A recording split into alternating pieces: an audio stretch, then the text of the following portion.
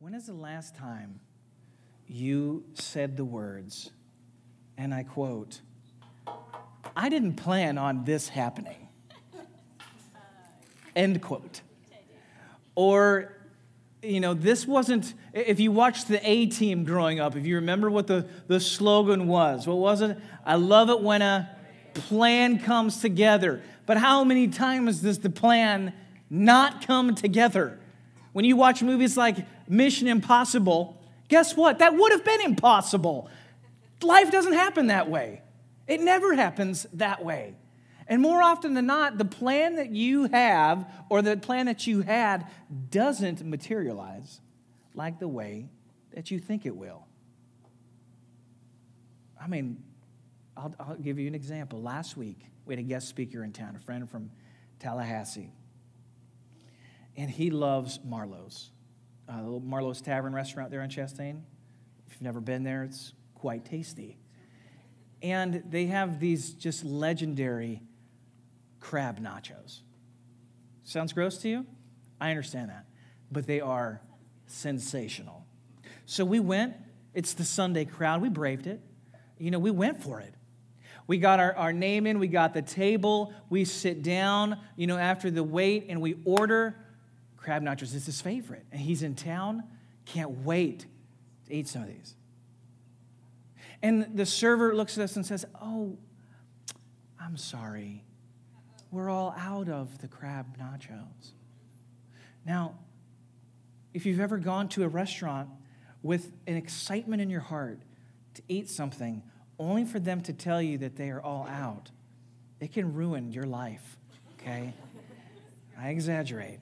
But you all know what I'm talking about. The plan was, you preach, I take you out to eat at Marlowe's, you order the crab nachos, your heart is happy. We're all out. What? This is why we're here, Jack. Come on. We got nothing for you. The plan didn't come together. Now, we ended up having a great lunch. And they actually, I don't even want to know how they made it happen. But they ended up bringing us crab nachos, even after they said they didn't have any. So it was probably somebody else's. Maybe they went down to Cookout and got some shrimp. I don't know. I don't know what happened, but it tasted good. Plans don't always come together, and this is lightweight, right? How many of you have plans? You don't need to raise your hand. And it just, the disappointment in your heart. You were trying to go to that school, but you didn't get accepted. You were trying to get that job, and they said, "No, not interested." You were trying to get pregnant, and you just couldn't get pregnant, or you pick your thing. The plan that you had put together hasn't come to pass like you thought it would. And that is really hard for us. Is it not? And so this morning, what we're going to do as we look at the Old Testament today is we're going to take a look at what happens when the plan doesn't work. Because for some of you, sometimes myself, I put in this situation, I find myself disappointed, or I find myself frustrated, and then I find myself stuck. Because, I was sure banking on this thing working out. It didn't. So what do you do? We're about to find out. Father, be with us, God, as we pray this morning. Lord, as we look at the Old Testament, as we read from 1 Kings this morning, I'm praying, God, that you would illuminate the scriptures today. Lord, that you bring this story to life for us, that it wouldn't just be a story of yesterday, God, our story of the old, but God, it would be something for us fresh today, Lord. Help us. Amen. The series we're in is we're looking at Old Testament stories. The vast majority of people don't read from the Old Testament. Of those that you do read from the book, from the Bible, the vast majority of you don't read from the Old Testament, you read from the New. And so these old stories oftentimes just collect dust in the Old Testament, and we fail to realize the significance of what's happening. And because of that, oftentimes we fail to see the beauty of how Jesus fulfills many of the things we see in the scriptures of old. Turn to 1 Kings 19, 1 through 5.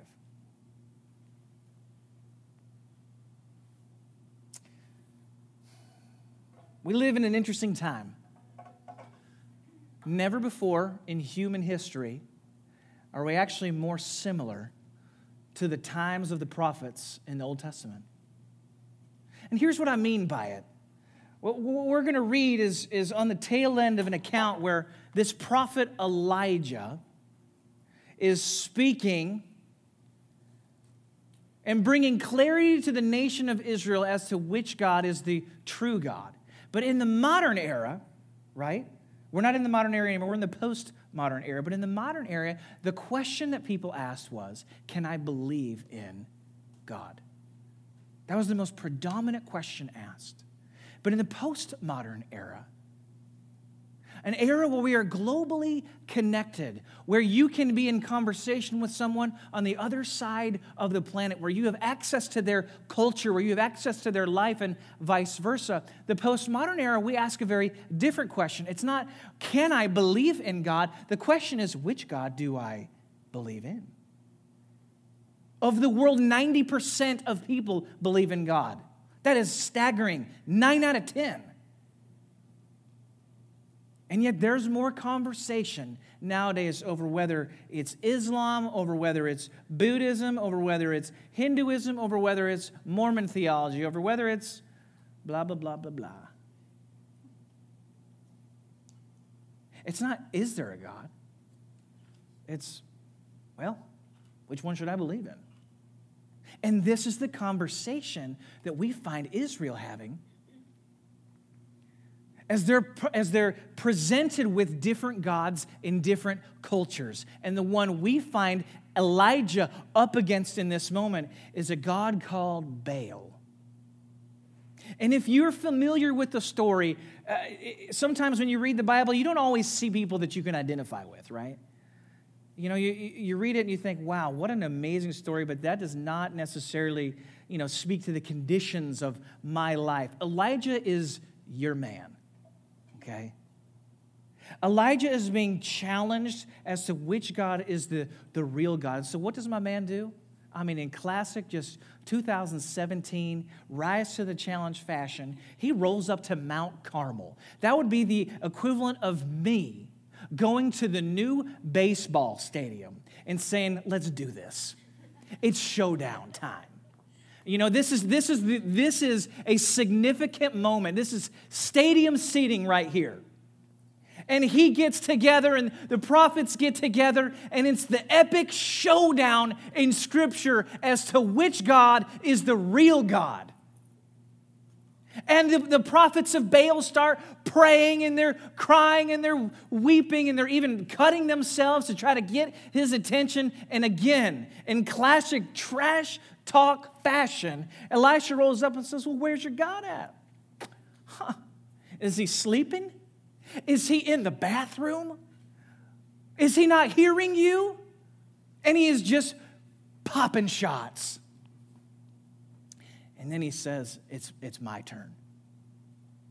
And they douse his altar with water. They do everything to make it the conditions nearly impossible for the sacrifice to be consumed by God. And Elijah begins to pray. And he says, God, my paraphrase, we know you're real. Show yourself. And a pillar of fire shoots down from heaven, burns up this soaking wet sacrifice, and all the people know without a shadow of a doubt that their God is pathetic, and this God is the real deal. It is action movie on steroids to the max. You like the movie Braveheart? You like Gladiator? Elijah is your dude. Okay? This is one of those stories I would be shelling out serious cash to be on the sidelines of, just popcorn this one. This is epic moment. in Old Testament scripture. Okay? So that's the context that we find ourselves. God has shown himself strong. Elijah has executed the plan perfectly. Now, what you may not know is that Elijah's a marked man. He's been in hiding. Ahab and Jezebel, the king and the queen, worshipers of Baal, they've wanted Elijah dead. He's a marked guy. But in this moment, Elijah shows his true colors. He shows off who God is, and he decides, he believes that the times are a-changing. Surely now, the faith of my nation, the faith of Israel will come back to being faith in the Lord. Surely now. And so rather than going back into hiding, Elijah tucks his robe into his pants or whatever it is that he was wearing at the time, and he begins to run, the Bible says. And he outpaces. King Ahab had just seen this moment with fire. And Ahab is going back to his city. He's going back to, in fact, the city of Jezreel, which is the capital city. Now, if you're a marked man, guess where you don't want to go? You're not going to march into the capital city. You're going to die. But Elijah had just pulled off the moment of all moments. If there was ever a time that God was on his side, if there was ever a time where the plan was clear, it's now. And so he rolls into Jezreel. And while we don't see it painted in the scriptures, we're about to read it in a moment, what we see is a man who had very high expectations, whose expectations get immediately dashed. 1 Kings 19, 1 through 5. Elijah, mind you, is expecting things to be different. He's sure of it. Surely now it will be different. He says, now Ahab told Jezebel everything Elijah had just done and how he had killed all the prophets of Baal with the sword. So Jezebel sent a messenger to Elijah. Elijah just rolled into the capital. He's got his swag on. It's time. Listen, I just showed up. God is boss. And Jezebel says, may the gods deal with me, be it ever so severely, if by this time tomorrow I do not make your life like that of one of them. She's pronounced a death sentence on him, and he has got 24 hours. Now, this is not what my man Elijah is planning. The plan isn't working like he had expected. He thought surely either Ahab and Jezebel would have come to their senses and laid prostrate before the Lord, or surely the people of Israel would be so moved by God that they would not let this happen. And neither of those things take place. And so what does Elijah do? He runs for his life. Elijah was afraid and ran for his life. And when he came to Beersheba in Judah, he left his servant there, while he himself went a day's journey into the wilderness. He came to a broom bush, sat down under it, and prayed that he might die. I've had enough, Lord, he said. Take my life. I'm no better than my ancestors. Then he lay down under the bush and he fell asleep. Elijah is running because he is afraid. Some of you know what it's like to have the plan crumble and to be in great despair. It's not working out like you thought it was going to. I'm heading into uncharted territory here.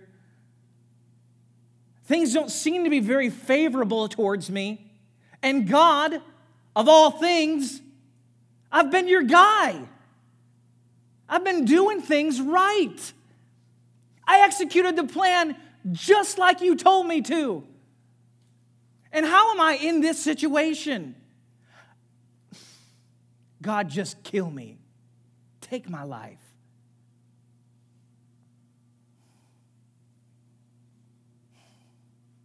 I want you to hear this because despair is a real thing. Pastor that spoke last week, Adrian, spoke about the despair of struggling with depression as a pastor.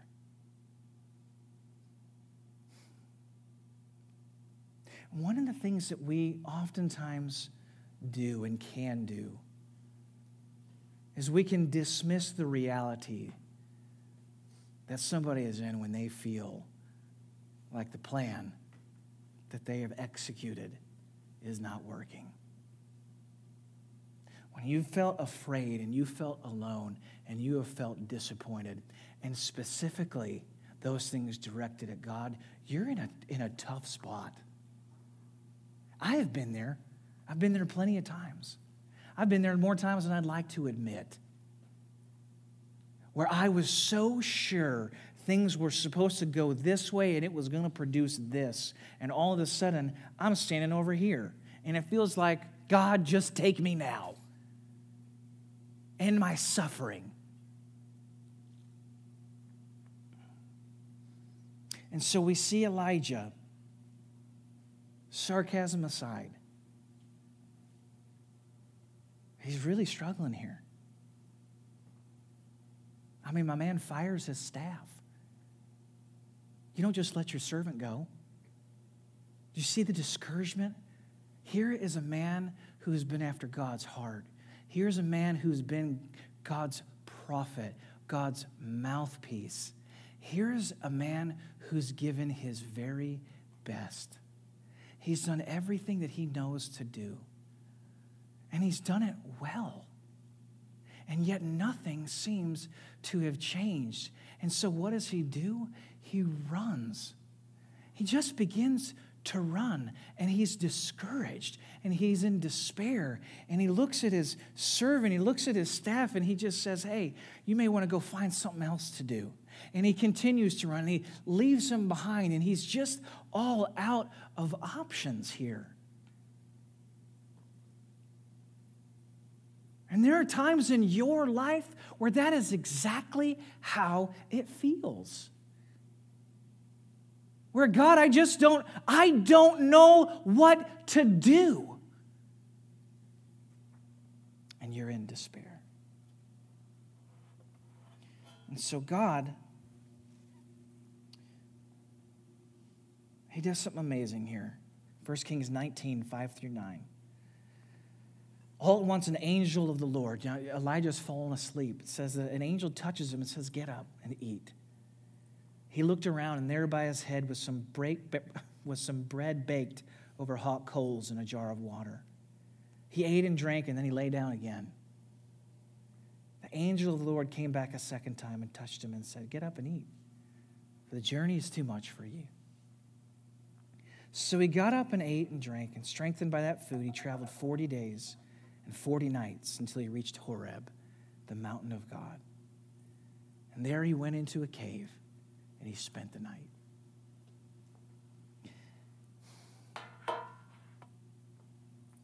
God didn't let Elijah down. Elijah's plan let Elijah down. I want you to hear this because I love how God moves in Elijah's life here, because it reminds us that we serve a God who knows the intimate details of your life. Elijah is discouraged beyond discouraged. He's quit. He's done. He's given up. He's let go of his servant, and he's ready to die. He lays down under a bush. And what does God send him but an angel? And what does that angel do? He preaches to him. Nope. He shares an Old Testament Bible verse with him. Nope. He prays for him. Nope. He doesn't do anything that you would think an angel would do. What does he do? Takes out a frying pan and he makes him a meal. He touches Elijah and he gives him food to eat. And sometimes we as Christians have a tremendous capacity to over-spiritualize everything, do we not? And somehow God has to move in this particular way. And I'm telling you right now, in Elijah's greatest moment of despair, what God brings to him before he brings courage and before he brings the power of the Spirit is he brings him a meal. And he brings him a friend who touches him and is there for him. Sometimes what you need, church, before we get all spiritual, is sometimes you need to just take a deep breath. Sometimes you need to go out to eat and you need to have a good meal. Sometimes you just need to take a deep breath and go out with a friend and just have a friend be with you. And God knows that these are our needs. He doesn't over-spiritualize this moment. Elijah, you're at the worst point of your life. Here's what you need right now: some really good food and a really good friend. So here you go. What does the angel say to him? It gets me right here. It says, man, that journey's long, isn't it? Hang on, brother. Let me make you some food. Journey's tough. But God's not done with you. Why don't you eat up? Why don't you have a rest? Get some sleep. Because you still got a long road ahead of you. My dad said something similar to me one time. Actually, multiple times. I remember there were times in ministry, especially my early days, where I was discouraged. And I was at home in St. Louis one time, and I remember my dad just looked at me. This is classic Rick King right here, my dad. He said, son, shut your Bible for a minute. He said, sometimes what you need to go do is just go buy yourself a new shirt. So go on and get out of here. Go, here's $20. Go get yourself a new shirt. I'm like, what do you mean? He said, sometimes what you need is just go get a shower. Get a fresh day. Lay down and rest. Get a good meal in under your belt. And tackle the day afresh tomorrow. Go get a new shirt and feel good about yourself. That sounds so selfish, doesn't it? And yet that's what we see God doing with Elijah. There's no Old Testament scriptures being dealt to him. The angel's not counseling him. The angel isn't laying hands on him to pray for him. He's making him food. He's putting a hand on his shoulder, and he's helping him get some good rest.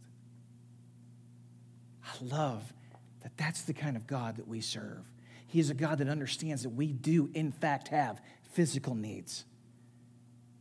And yet he also knows that deeper than that are the needs of our soul. Sometimes what you need is money. I want you to hear that. It's okay to pray that. It's okay to trust God for that. And sometimes that's exactly how God moves and brings things to you. He brings you the very thing that you need.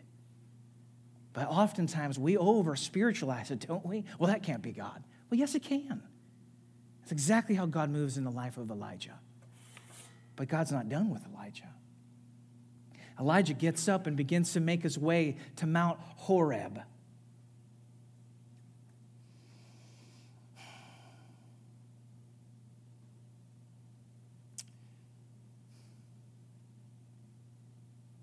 If you know anything about Mount Horeb, it's a very famous place in the Bible. It's where Moses met God at the burning bush. It's where Moses received. Mount Sinai and Mount Horeb are a part of the same chain of mountains right here. So when Elijah makes his way to Mount Horeb, you know what he's looking for? He's looking for a God moment. He needs God to show up, and he needs God to show up big. And what better place to go than the very place where God showed up to Moses in the place of a fiery, burning bush? And what better place to go than the show, to find myself in the cave and to be walking around in the very place where God showed up to Moses and gave him the 10 commandments. He's looking for God. And he's looking for God because he is at the lowest place that he has ever found himself in. And he needs to know who God is. And there are real moments for you, church, especially if you grew up going to church and you grew up around this. Oftentimes there comes one of those defining moments where you have to ask yourself this question: do I really know this God? And there are moments in your life that will bring that to a painful reality. That oftentimes the God that we know is the God that we have learned through tradition, but not the God that we actually know through relationship. And so Elijah is looking for a moment with God.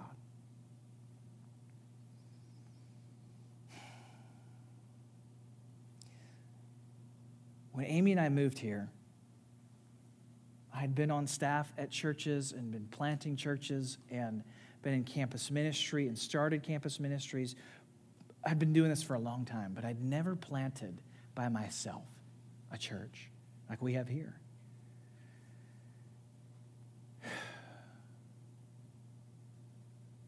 I debated on whether I should share this through, but I'm just in the spirit of being real this morning. I'm just going to share this with you. Because this is life.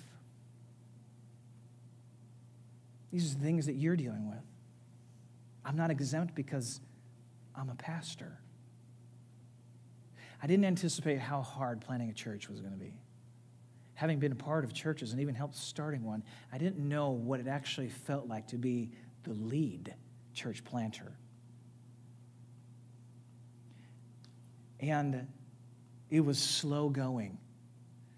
Some of you were here for the very first meeting in our house, and I'm pretty sure the total population of people in our home for our first meeting was like 6. We could all fit on my couch. And it slowly grew and, things of that nature, but understand that very few of the things that I had planned on paper came to pass like I thought they would. And that was really hard. And the weight of that, I want you to hear this. There's no way for me to share this with you and to make you know this. The only way you can know what I'm feeling is to have your own moment.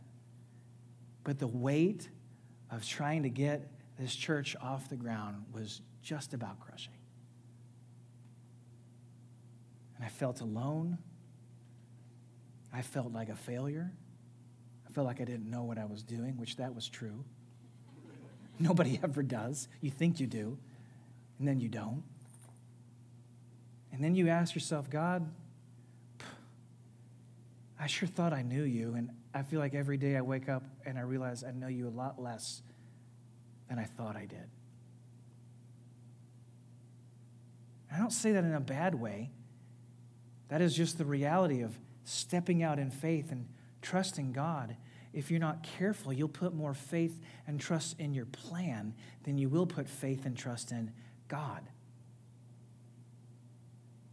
And you need to hear this. I mean, this was a couple weeks before Easter, Christmas. 2 weeks ago. I'm sorry. Let me clarify this. If you're listening online, I just gave you like 4 dates. About 2 years ago, right before Christmas. Thank you. I'm here all day, guys. I went to the movie theater with a friend, and it was the first time I'd been in like a room that was dark in a long time. And I could feel myself beginning to have what felt like a nervous breakdown. I didn't like that, and I could feel myself having to, I've got like a bag of popcorn, and I'm like, like an airplane bag, and the person next to me doesn't even know. They probably thought I was literally just eating popcorn out of the bag. And I'm like, I feel like I'm getting ready to pass out here. And everything was fine. I didn't even know what was happening. Movie was awesome. Left.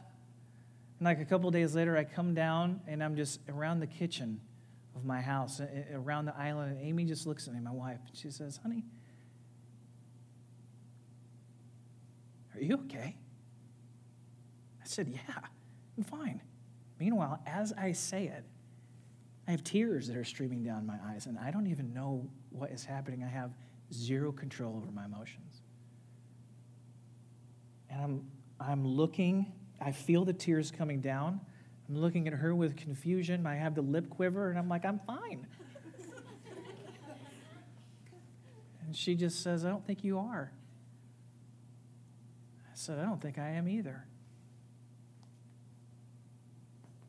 Because the weight of it, the weight of people coming to faith, the weight of service teams, the weight of the community, the weight of people's kids, the weight of what people need to know, the weight of the mission, the weight of missionaries, the weight of needing money, the weight of needing salaries, the weight of wanting my kids to love Jesus and not to despise the church, the weight of everything felt like 1,000 pounds. And none of it was going according to what I had planned. God, where the heck are you? I thought our church was going to be like 350. I thought we were going to be killing it. I thought this, I thought that. I thought we were going to be starting another church by this time, and I thought this would be happening, and none of those things have happened the way I had originally planned. And I felt myself coming unhinged. And the reason that was the case is because I was trusting in my plan more than I was trusting in my God. And it's really easy to do. And I want you to know that God did not let me down. My plan did. Because my plan never has the capacity to bring life and to minister to my soul. 1 Kings 19 says this. It says, the word of the Lord came to Elijah. He's at Mount Horeb now. And of all things, God says, what are you doing here, Elijah? And you can hear the pain in Elijah's heart as he speaks to God. And he says, I have been very zealous for you, God. The Israelites have rejected your covenant. They've torn down your altars. They put your prophets to death with the sword. I am the only one left, and now they're trying to kill me too. And the Lord says, go out and stand on the mountain in the presence of the Lord. For the Lord is about to pass by. He's given Elijah what he needs, isn't he? Then a great and powerful wind tore the mountains apart and shattered the rocks before the Lord, but the Lord was not in the wind. And after the wind, there was an earthquake, but the Lord was not in the earthquake. And after the earthquake came a fire, but the Lord was not in the fire. And after the fire came a gentle whisper. And when Elijah heard it, he pulled his cloak over his face and went out and stood at the mouth of the cave. God says, what are you doing here, Elijah? And Elijah repeats what he has done for God, the plan that he had executed so perfectly. And God says, go back the way you came. Go to the desert of Damascus, and when you get there, anoint Hazael king over Aram, and he tells him several other things. And I want you to hear what happens in this moment. For time's sake, I'm going to chop off the very end of that passage, and I'm going to talk to you about the earthquake, the wind, and the fire, because this is what we do, and this is what we get wrong. Elijah went to Mount Horeb because he wanted a moment like Moses had. He wanted a massive moment. And how is it that God spoke to Moses? He spoke to him in fire. And when he gave him the 10 Commandments, if you remember what happened, the earth began to shake, and there was a great earthquake, and the winds came, and the pillar, the cloud of smoke is how God would minister to the people of Israel. And that's how he showed them that he wasn't this golden calf to be worshiped, but that he was a real and true and living God. There was no question who was the God of power and the God who has the ability to change them. It was this God. And that is what Elijah wanted more than anything else, was for God to show him the earthquake, wind, the fire. And so he stands out. And that's exactly what God brings. But the voice of the Lord wasn't in any of it. He wanted what Moses had, and God said, let me tell you something. And the earthquake came, and the wind came, and the fire came. And God wasn't in any of it. And where was he? He's in the whisper. Here I am. The very thing that Elijah needed more than anything else was the whisper. The big moments, the power encounter, that wasn't what Elijah needed to know that God was real. What he needed was a God, a Father, who had the ability and the willingness and desire to whisper to his heart.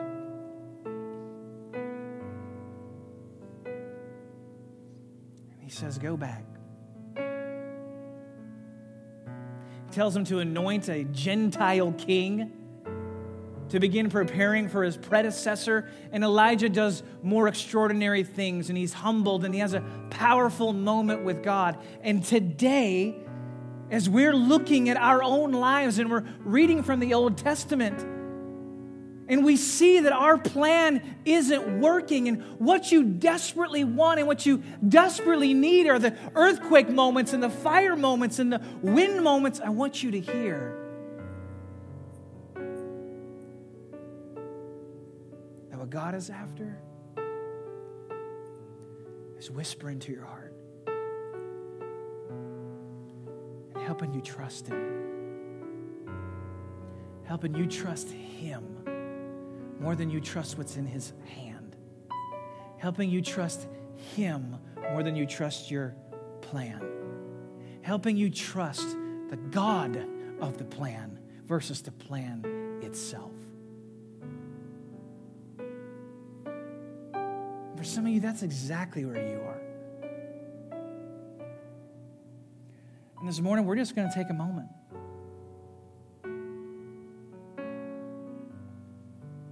For you to just practically have a moment where you put your faith afresh in God Almighty.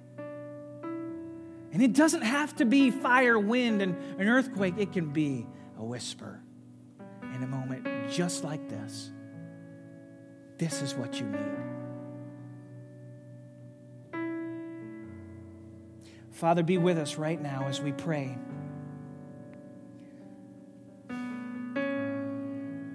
God, we thank you that you move in powerful ways.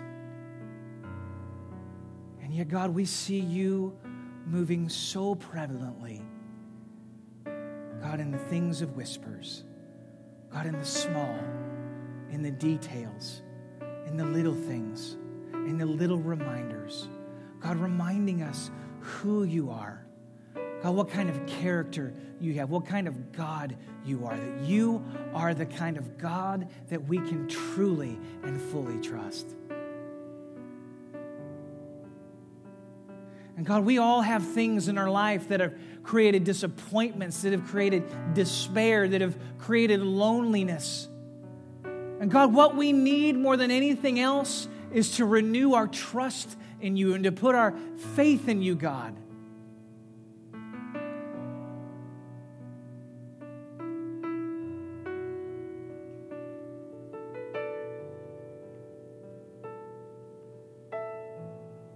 Lord, right now, by the grace of Jesus,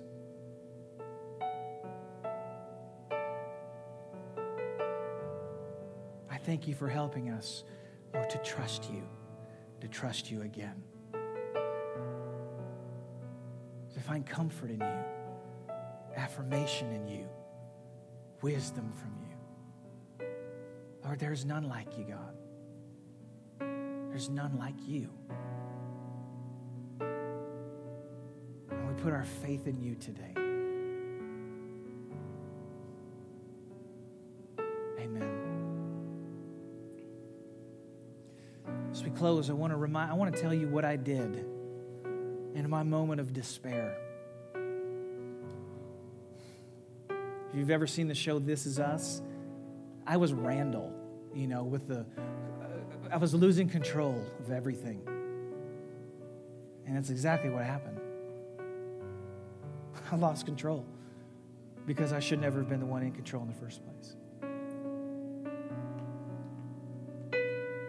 And I went upstairs to my room and I turned off the lights, turned on some worship music, and I got on my knees and I just began to pray. And I just began to cry. And I began to put my trust afresh in God. To hear the gentle whisper of a father. I'd been looking for the earthquake. I'd been looking for the fire, and I wanted that wind.